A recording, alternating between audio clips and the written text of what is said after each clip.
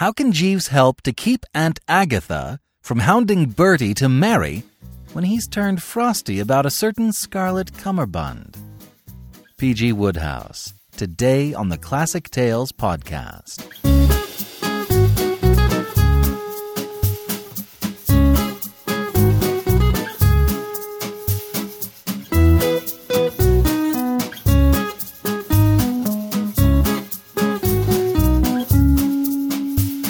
Welcome to the Classic Tales podcast. Thank you for listening.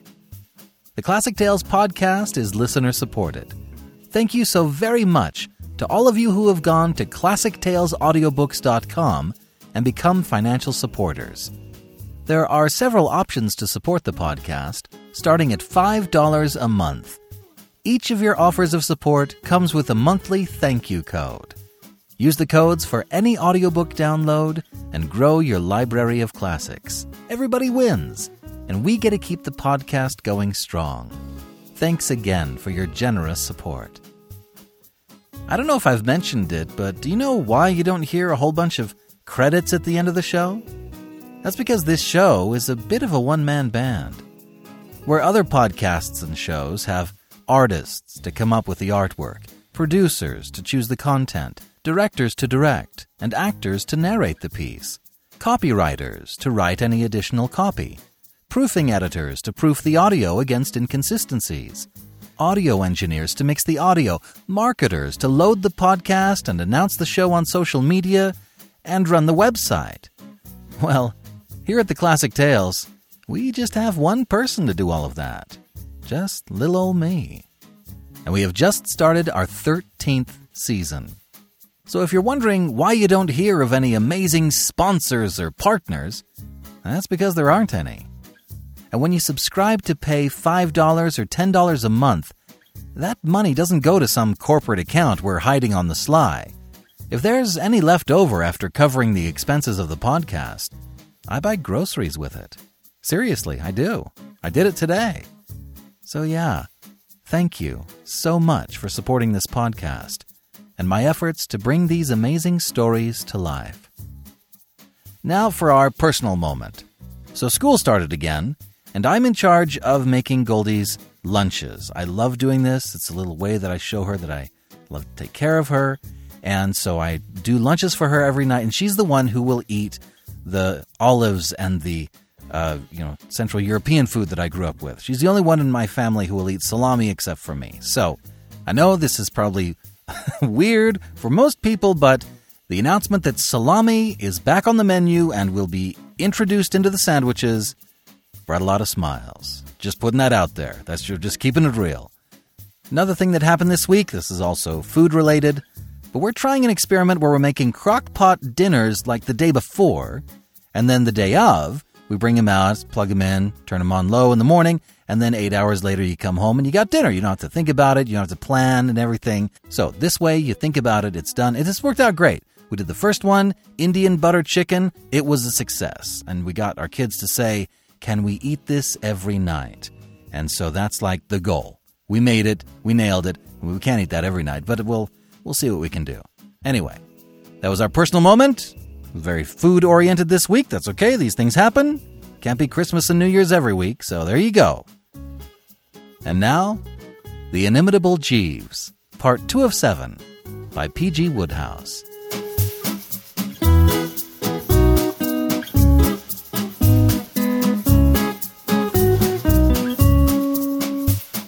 Chapter 3, Aunt Agatha Speaks Her Mind. I suppose, in the case of a chappie of really fine fibre and all that sort of thing, a certain amount of gloom and anguish would have followed this dishing of young Bingo's matrimonial plans. I mean, if mine had been a noble nature, I would have been all broken up. But what with one thing and another, I can't let it weigh on me very heavily. The fact that less than a week after he had had the bad news, I came on young Bingo dancing like an untamed gazelle at Ciro's helped me to bear up. A resilient bird, Bingo. He may be down, but he is never out. While these little love affairs of his are actually on, nobody could be more earnest and blighted. But once the fuse is blown out, and the girl has handed him his hat and begged him as a favour never to see him again, Uppy Bob's as merry and bright as ever. If I've seen it happen once, I've seen it happen a dozen times. So I didn't worry about bingo, or about anything else, as a matter of fact. What with one thing and another, I can't remember ever being chirpier than at about this period in my career. Everything seemed to be going right. On 3 separate occasions, horses, on which I'd invested a sizable amount, won by lengths instead of sitting down to rest in the middle of the race, as horses usually do when I've got money on them. Added to this, the weather continued topping to a degree. My new socks were admitted on all sides to be just the kind that Mother makes, and to round it all off, my Aunt Agatha had gone to France, and wouldn't be on hand to snooter me for at least another 6 weeks. And if you knew my Aunt Agatha, you'd agree that that alone was happiness enough for anyone. It suddenly struck me so forcibly one morning while I was having my bath that I hadn't a worry on earth that I began to sing like a bally nightingale as I sploshed the sponge about. It seemed to me that everything was absolutely for the best in the best of all possible worlds. Have you ever noticed a rummy thing about life? I mean, the way something always comes along to give it you in the neck at the very moment when you're feeling most braced about things in general. No sooner had I dried the old limbs and shoved on the suiting and toddled into the sitting-room than the blow fell. There was a letter from Aunt Agatha on the mantelpiece. "Oh, gosh!" I said when I'd read it. "Sir," said Jeeves. He was fooling about in the background on some job or other. "It's from my Aunt Agatha, Jeeves. Mrs. Gregson, you know." "Yes, sir." "Oh, you wouldn't speak in that light, careless tone if you knew what was in it," I said with a hollow, mirthless laugh. "The curse has come upon us, Jeeves. She wants me to go and join her at... what's the name of that dashed place? At Rowville... Oh, hang it all." "I had better be packing, sir?" "I suppose so." To people who don't know my Aunt Agatha, I find it extraordinarily difficult to explain why it is that she has always put the wind up me to such a frightful extent. I mean, I'm not dependent on her financially or anything like that. It's simply personality, I've come to the conclusion. You see, all through my childhood, when I was a kid at school, she was always able to turn me inside out with a single glance, and I haven't come out from under the fluence yet. We run to height a bit in our family, and there's about 5'9" of Aunt Agatha, topped off with a beaky nose, an eagle eye, and a lot of grey hair, and the general effect is pretty formidable. Anyway, it never even occurred to me for a moment to give her the missin' baulk on this occasion. If she said I must go to Rowville, it was all over, except buying the tickets. What's the idea, Jeeves? I wonder why she wants me." "I could not say, sir." Well, it was no good talking about it. The only gleam of consolation, the only bit of blue among the clouds, was the fact that at Rowville I should at last be able to wear the rather fruity cummerbund I had bought 6 months ago, and had never had the nerve to put on. One of those silk contrivances, you know, which you tie round your waist instead of a waistcoat. Something on the order of a sash, only more substantial. I'd never been able to muster up the courage to put it on so far, for I knew that there would be trouble with Jeeves when I did, it being a pretty brightish scarlet. Still, at a place like Rowville, presumably dripping with the gaiety and joie de vivre of France, it seemed to me that something might be done. Rowville, which I reached early in the morning after a beastly choppy crossing and a jerky night in the train, is a fairly nifty spot where a chappie without encumbrances in the shape of aunts might spend a somewhat genial week or so. It is like all those French places, mainly sands and hotels and casinos. The hotel which had had the bad luck to draw Aunt Agatha's custom was the Splendide. By the time I got there wasn't a member of the staff who didn't seem to be feeling it deeply. I sympathized with them. I've had experience of Aunt Agatha at hotels before. Of course, the real rough work was all over when I arrived, but I could tell by the way everyone grovelled before her that she had started by having her first room changed because it hadn't a southern exposure, and her next because it had a creaking wardrobe, and that she had said her say on the subject of the cooking, the waiting, the chambermaiding, and everything else with perfect freedom and candour. She had got the whole gang nicely under control by now. The manager, a whiskered cove, who looked like a bandit, simply tied himself into knots whenever she looked at him. All this triumph had produced a sort of grim geniality in her, and she was almost motherly when we met. "I am so glad you are able to come, Bertie," she said. "The air will do you so much good. Far better for you than spending your time in stuffy London nightclubs." "Oh, I said. "You will meet some pleasant people, too. I want to introduce you to a Miss Hemingway and her brother, who have become great friends of mine. I am sure you will like Miss Hemingway. A nice, quiet girl, so different from so many of the bold girls one meets in London nowadays. Her brother is a curate at Chipley in the Glen in Dorsetshire. He tells me they are connected with the Kent Hemingways. A very good family. She is a charming girl."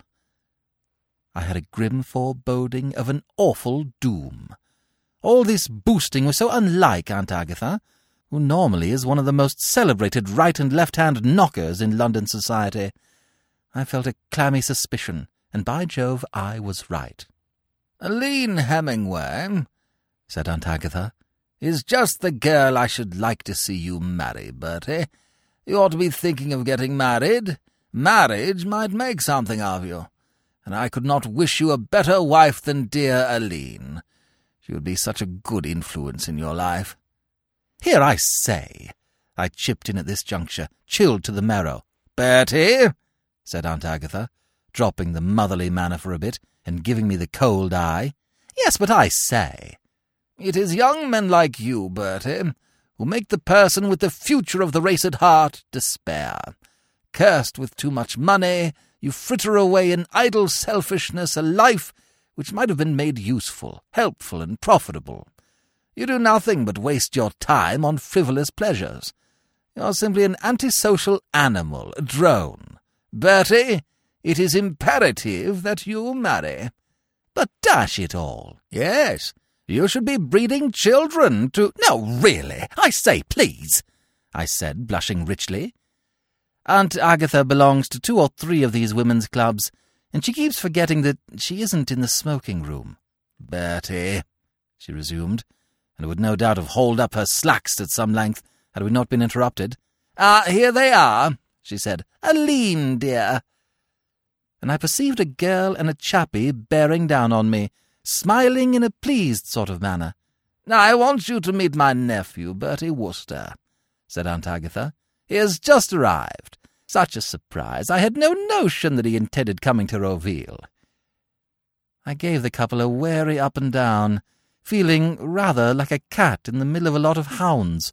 Sort of trapped feeling, if you know what I mean. An inner voice was whispering that Bertram was up against it. The brother was a small, round cove, with a face rather like a sheep. He wore pince-nez. His expression was benevolent, and he had on one of those collars which button at the back. "Welcome to Roville, Mr. Wooster," he said. "Oh, Sidney," said the girl. "Doesn't Mr. Wooster remind you of Canon Blenkinsop, who came to Chipley to preach last Easter?" "My dear, the resemblance is most striking." They peered at me for a while, as if I was something in a glass case, and I goggled back and had a good look at the girl. There's no doubt about it. She was different from what Aunt Agatha had called the bold girls one meets in London nowadays. No bobbed hair and gaspers about her. I don't know when I've met anyone who looked so— respectable is the only word. She had on a kind of plain dress, and her hair was plain, and her face was sort of mild and saint-like. I don't pretend to be a Sherlock Holmes or anything of that order, but the moment I looked at her I said to myself, "The girl plays the organ in the village church." Well, we gazed at one another for a bit, and there was a certain amount of chit-chat, and then I tore myself away. But before I went, I had been booked up to take brother and girl for a nice drive that afternoon, and the thought of it depressed me to such an extent that I felt there was only one thing to be done.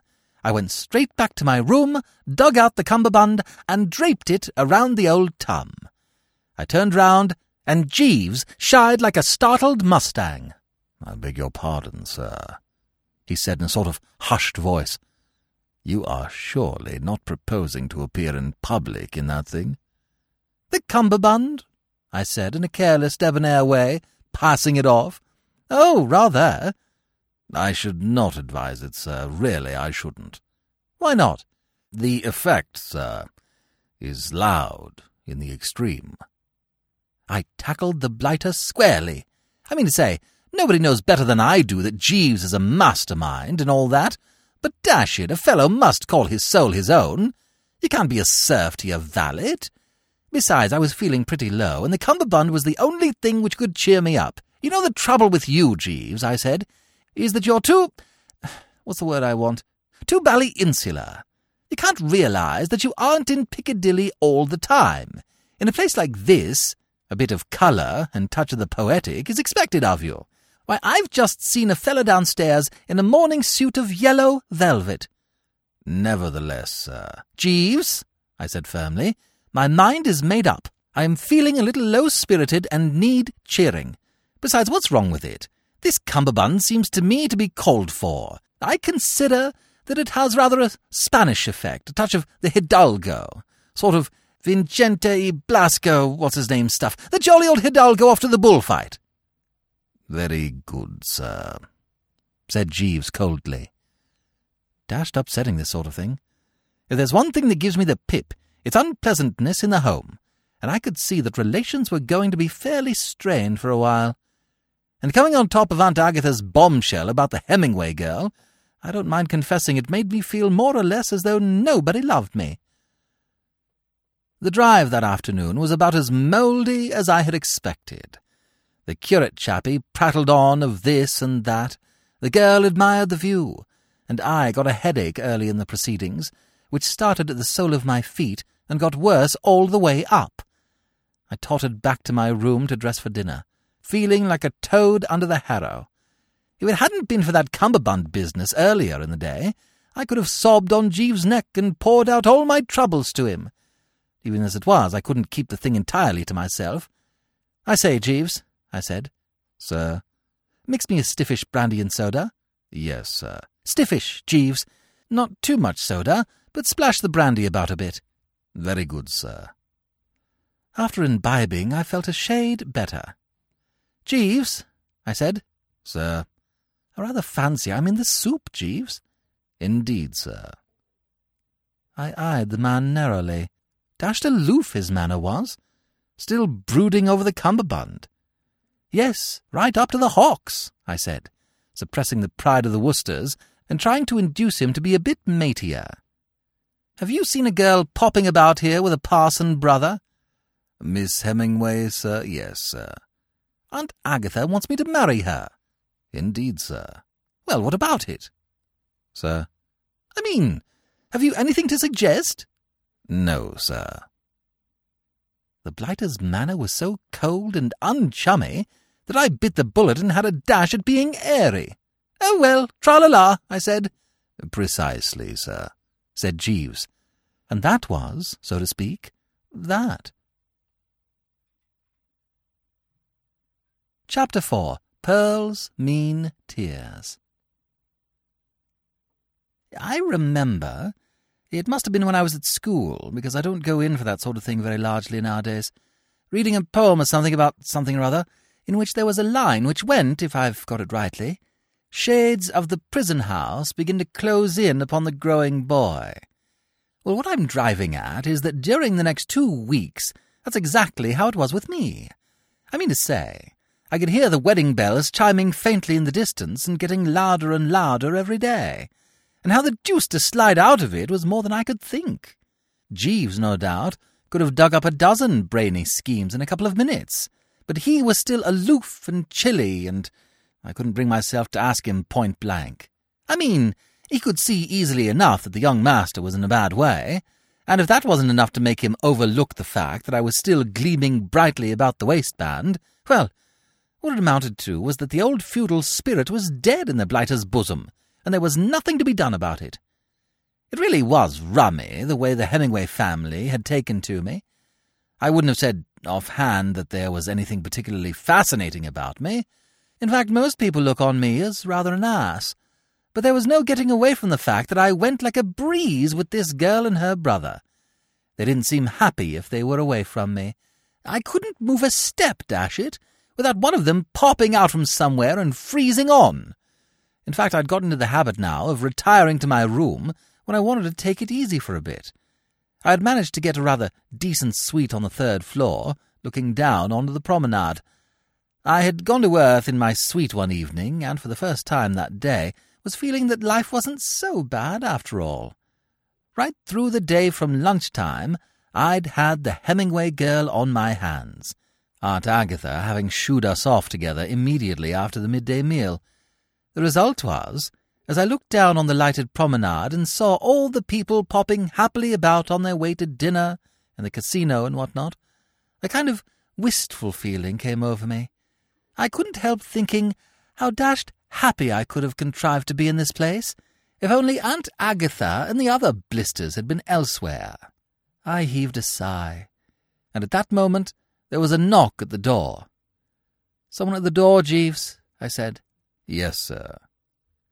He opened the door, and in popped Aline Hemingway and her brother, the last person I had expected. I really had thought that I could be alone for a minute in my own room. "Oh, hello," I said. "Oh, Mr. Wooster," said the girl in a gasping sort of way. "I don't know how to begin." Then I noticed that she appeared considerably rattled, and as for the brother, he looked like a sheep with a secret sorrow. This made me sit up and take notice. I had supposed that this was just a social call, but apparently something had happened to give them a jolt, though I couldn't see why they should come to me about it. "Is anything up?" I said. "Poor Sidney.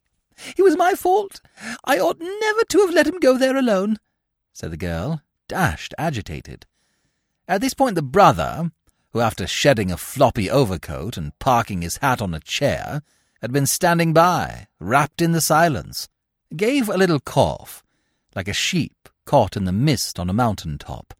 "The fact is, Mr. Wooster," he said, "a sad, a most deplorable thing has occurred. This afternoon, while you were so kindly escorting my sister, I found the time hang a little heavy upon my hands, and I was tempted to, gamble at the casino."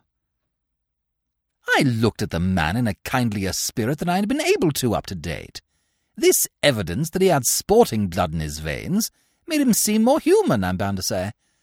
If only I'd known earlier that he went in for that sort of thing, I felt that we might have had a better time together. "Oh," I said, "did you click?" He sighed heavily. "If you mean, was I successful, I must answer in the negative. I rashly persisted in the view that the colour red, having appeared no fewer than 7 times in succession, must inevitably, at no distant date, give place to black. I was in error. I lost my little all, Mr. Wooster." "Tough luck," I said. "I left the casino," proceeded the chappie, "and returned to the hotel. There I encountered one of my parishioners, a Colonel Musgrave, who chanced to be holiday-making over here.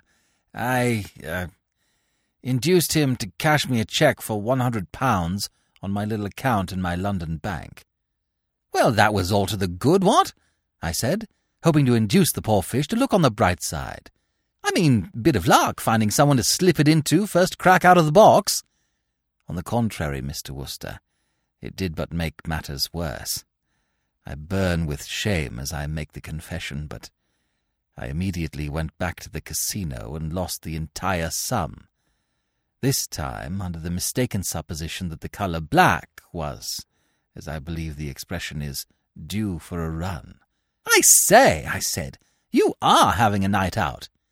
"And," concluded the chappie, "the most lamentable feature of the whole affair is that I have no funds in the bank to meet the cheque when presented." I'm free to confess that, though I realized by this time that all this was leading up to a touch, and that my ear was shortly going to be bitten in no uncertain manner, my heart warmed to the poor prune. Indeed, I gazed at him with no little interest and admiration. Never before had I encountered a curate so genuinely all to the mustard. Little as he might look like one of the lads of the village, he certainly appeared to be the real Tabasco, and I wished he had shown me this side of his character before. Colonel Musgrave, he went on, gulping somewhat, is not a man who will be likely to overlook the matter. He is a hard man. He will expose me to my vicar. My vicar is a hard man. In short, Mr. Wooster, if Colonel Musgrave presents that cheque, I shall be ruined, and he leaves for England tonight. The girl, who had been standing by biting her handkerchief and gurgling at intervals while the brother got the above off his chest, now started in once more. "Mr. Wooster," she cried, Won't you help us? Oh, do say you will. We must have the money to get back the cheque from Colonel Musgrave before 9 o'clock. He leaves on the 9:20. I was at my wits' end what to do when I remembered how kind you had always been. Mr. Wooster, will you lend Sidney the money and take these as security?" And before I knew what she was doing, she had dived into her bag, produced a case, and opened it. "My pearls," she said. "I don't know what they are worth. They were a present from my poor father." "Now, alas, no more," chipped in the brother. "But I know they must be worth ever so much more than the amount we want." Dashed embarrassing. Made me feel like a pawnbroker. More than a touch of popping the watch about the whole business. "No, I say, really," I protested. "There's no need of any security, you know, or any rot of that kind. Only too glad to let you have the money. I've got it on me, as a matter of fact. Rather luckily drew some this morning." And I fished it out and pushed it across. The brother shook his head. "Mr. Wooster," he said, "we appreciate your generosity, your beautiful, heartening confidence in us, but we cannot permit this." "What Sidney means," said the girl, "is that you really don't know anything about us when you come to think of it. You mustn't risk lending all this money without any security at all to two people who, after all, are almost strangers. If I hadn't thought you would be quite businesslike about this, I would never have dared to come to you." The idea of pledging the pearls at the local Mont de Piete was, you will readily understand, repugnant to us, said the brother. "If you will just give me a receipt as a matter of form—" "Oh, righto." I wrote out the receipt and handed it over, feeling more or less of an ass. "Here you are," I said. The girl took the piece of paper, shoved it in her bag, grabbed the money, and slipped it to her brother Sidney. And then, before I knew what was happening, she had darted at me, kissed me, and legged it from the room. I'm bound to say the thing rattled me. So dashed sudden and unexpected. I mean, a girl like that. Always been quiet and demure and what-not. By no means the sort of female you'd have expected to go about the place kissing fellows. Through a sort of mist I could see that Jeeves had appeared from the background and was helping the brother on with his coat.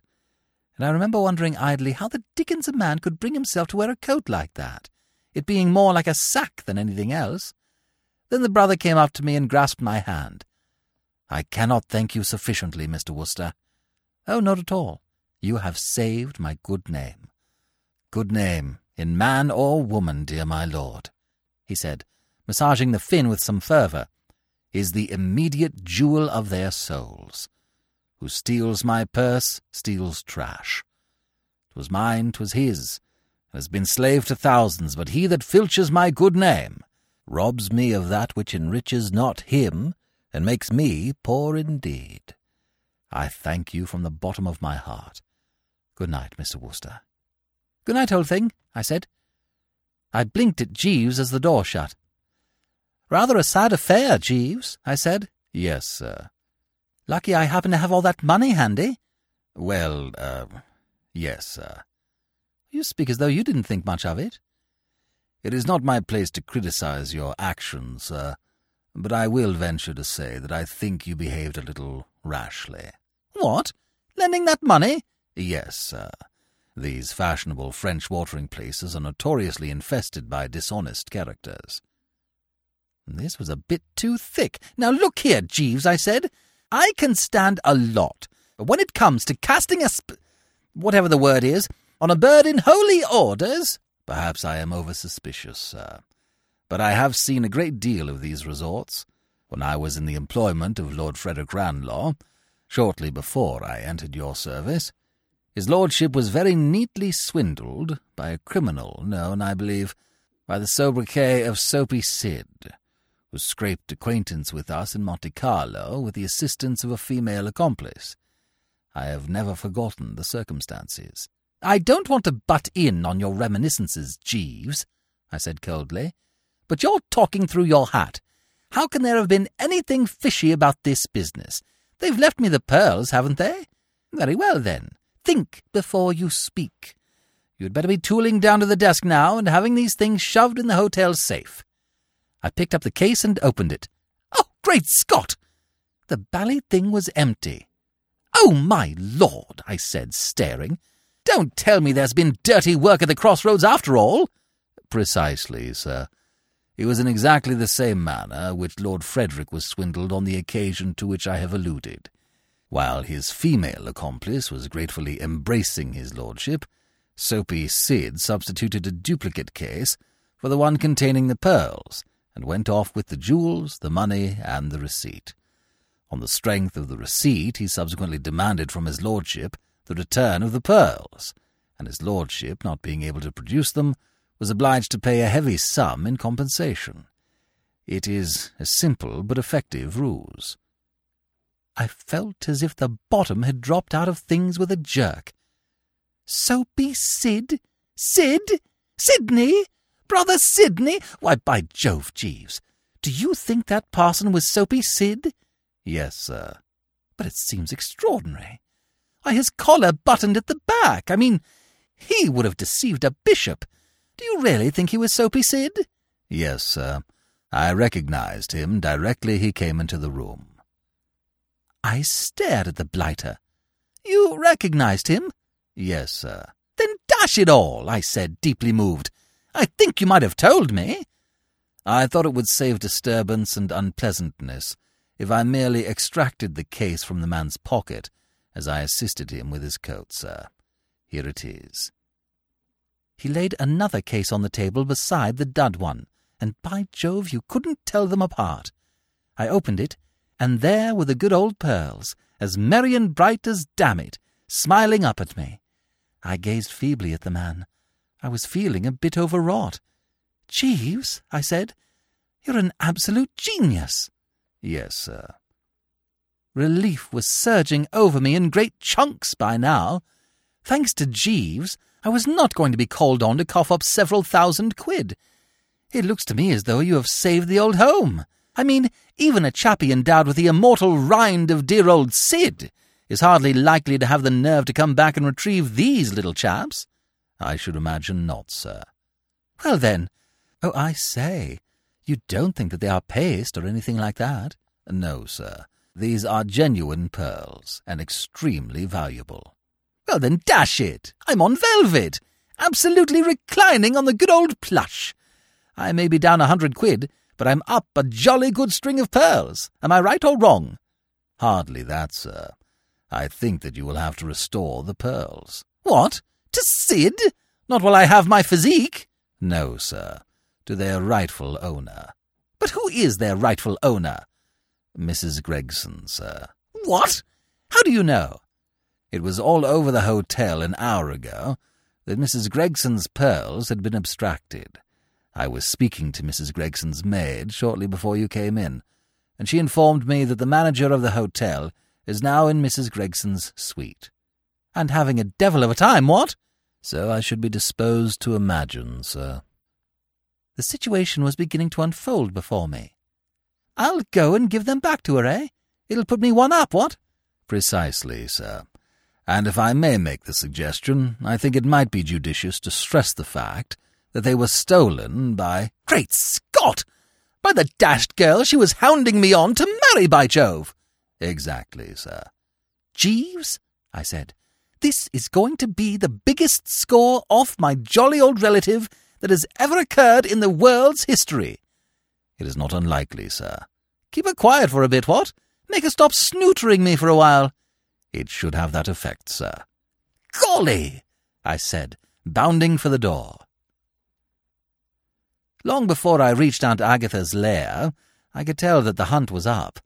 Diverse chappies in hotel uniform, and not a few chambermaids of sorts, were hanging about in the corridor, and through the panels I could hear a mixed assortment of voices, with Aunt Agatha's topping the lot. I knocked, but no one took any notice, so I trickled in.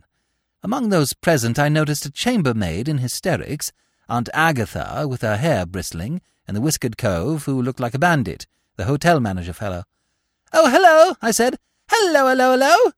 Aunt Agatha shushed me away. No welcoming smile for Bertram. "Don't bother me now, Bertie," she snapped, looking at me as if I were more or less the last straw.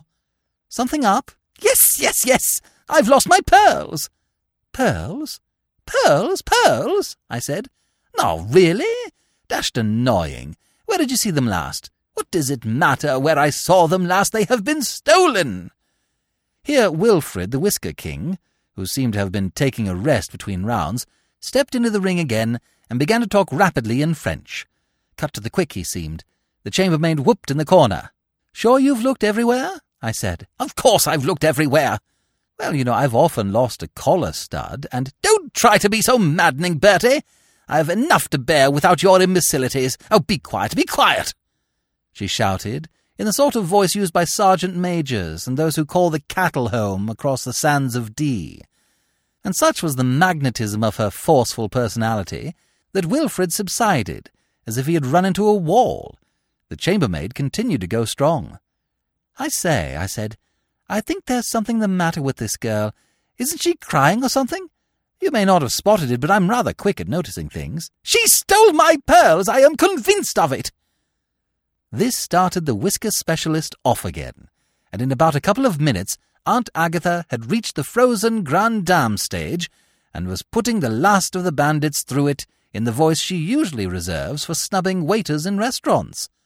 "I tell you, my good man, for the 100th time—" I said, "don't want to interrupt you and all that sort of thing, but these aren't the little chaps by any chance, are they?" I pulled the pearls out of my pocket and held them up. "These look like pearls, what?" I don't know when I've had a more juicy moment. It was one of those occasions about which I shall prattle to my grandchildren, if I ever have any, which at the moment of going to press seems more or less of 100-to-1 shot. Aunt Agatha simply deflated before my eyes. It reminded me of when I once saw some chappies letting the gas out of a balloon. Where? She gurgled. "I got them from your friend, Miss Hemingway." Even now she didn't get it. "From Miss Hemingway? Miss Hemingway?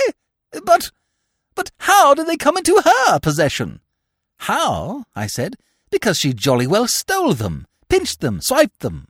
Because that's how she makes her living, dash it, pawling up to unsuspicious people in hotels and sneaking their jewellery.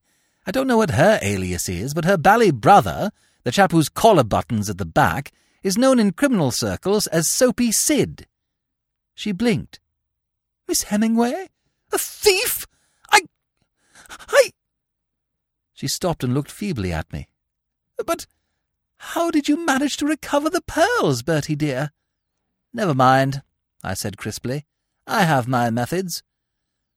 I dug out my entire stock of manly courage, breathed a short prayer, and let her have it right in the thorax. "I must say, Aunt Agatha, dash it all," I said severely, "I think you have been infernally careless. There's a printed notice in every bedroom in this place saying that there's a safe in the manager's office where jewellery and valuables ought to be placed, and you absolutely disregarded it. And what's the result? The first thief who came along simply walked into your room and pinched your pearls, and instead of admitting that it was all your fault, you started biting this poor man here in the gizzard. You have been very, very unjust to this poor man." Yes, moaned the poor man. "And this unfortunate girl, what about her? Where does she get off? You've accused her of stealing the things on absolutely no evidence. I think she would be jolly well advised to bring an action for whatever it is, and soak you for substantial damages." Mais oui, c'est trop fort," shouted the bandit chief, backing me up like a good 'un, and the chambermaid looked up inquiringly, as if the sun was breaking through the clouds. "I shall recompense her," said Aunt Agatha feebly. If you take my tip, you jolly well will, and that eftsoons or right speedily. She's got a cast-iron case, and if I were her, I wouldn't take a penny under 20 quid.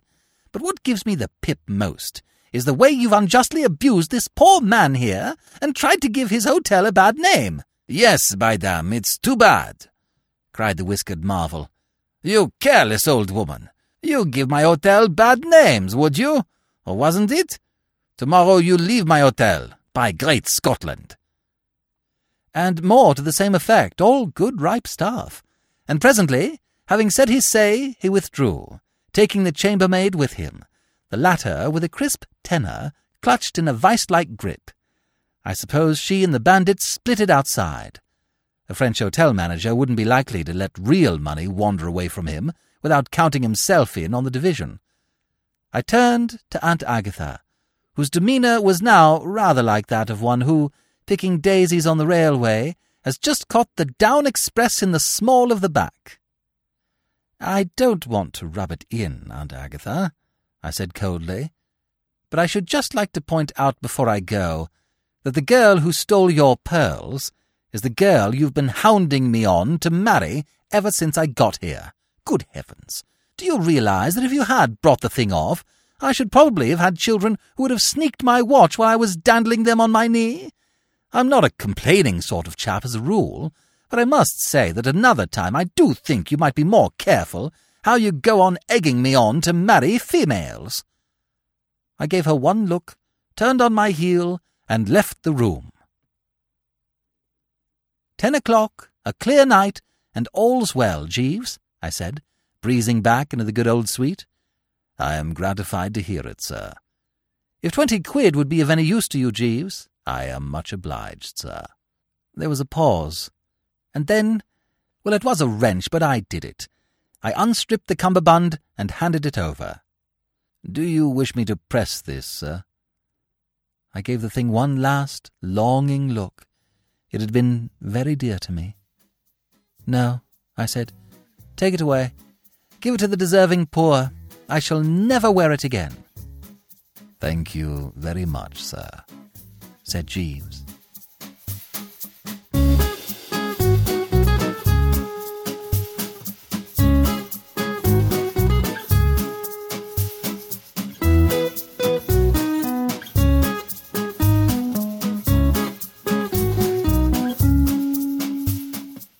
This is B.J. Harrison. I hope you've enjoyed this unabridged production of The Inimitable Jeeves, Part 2 of 7 by P.G. Wodehouse. If you've enjoyed this book, please become a supporting member of the Classic Tales at ClassicTalesAudiobooks.com. You'll find many ways of supporting us, starting at only $5 a month. Each donation comes with a monthly thank you code for expanding your classic audiobook library. Please become a member today. Thank you for joining me today and allowing classic literature to awaken your better self. Please join me every week, and we'll rediscover the greatest stories ever put to paper.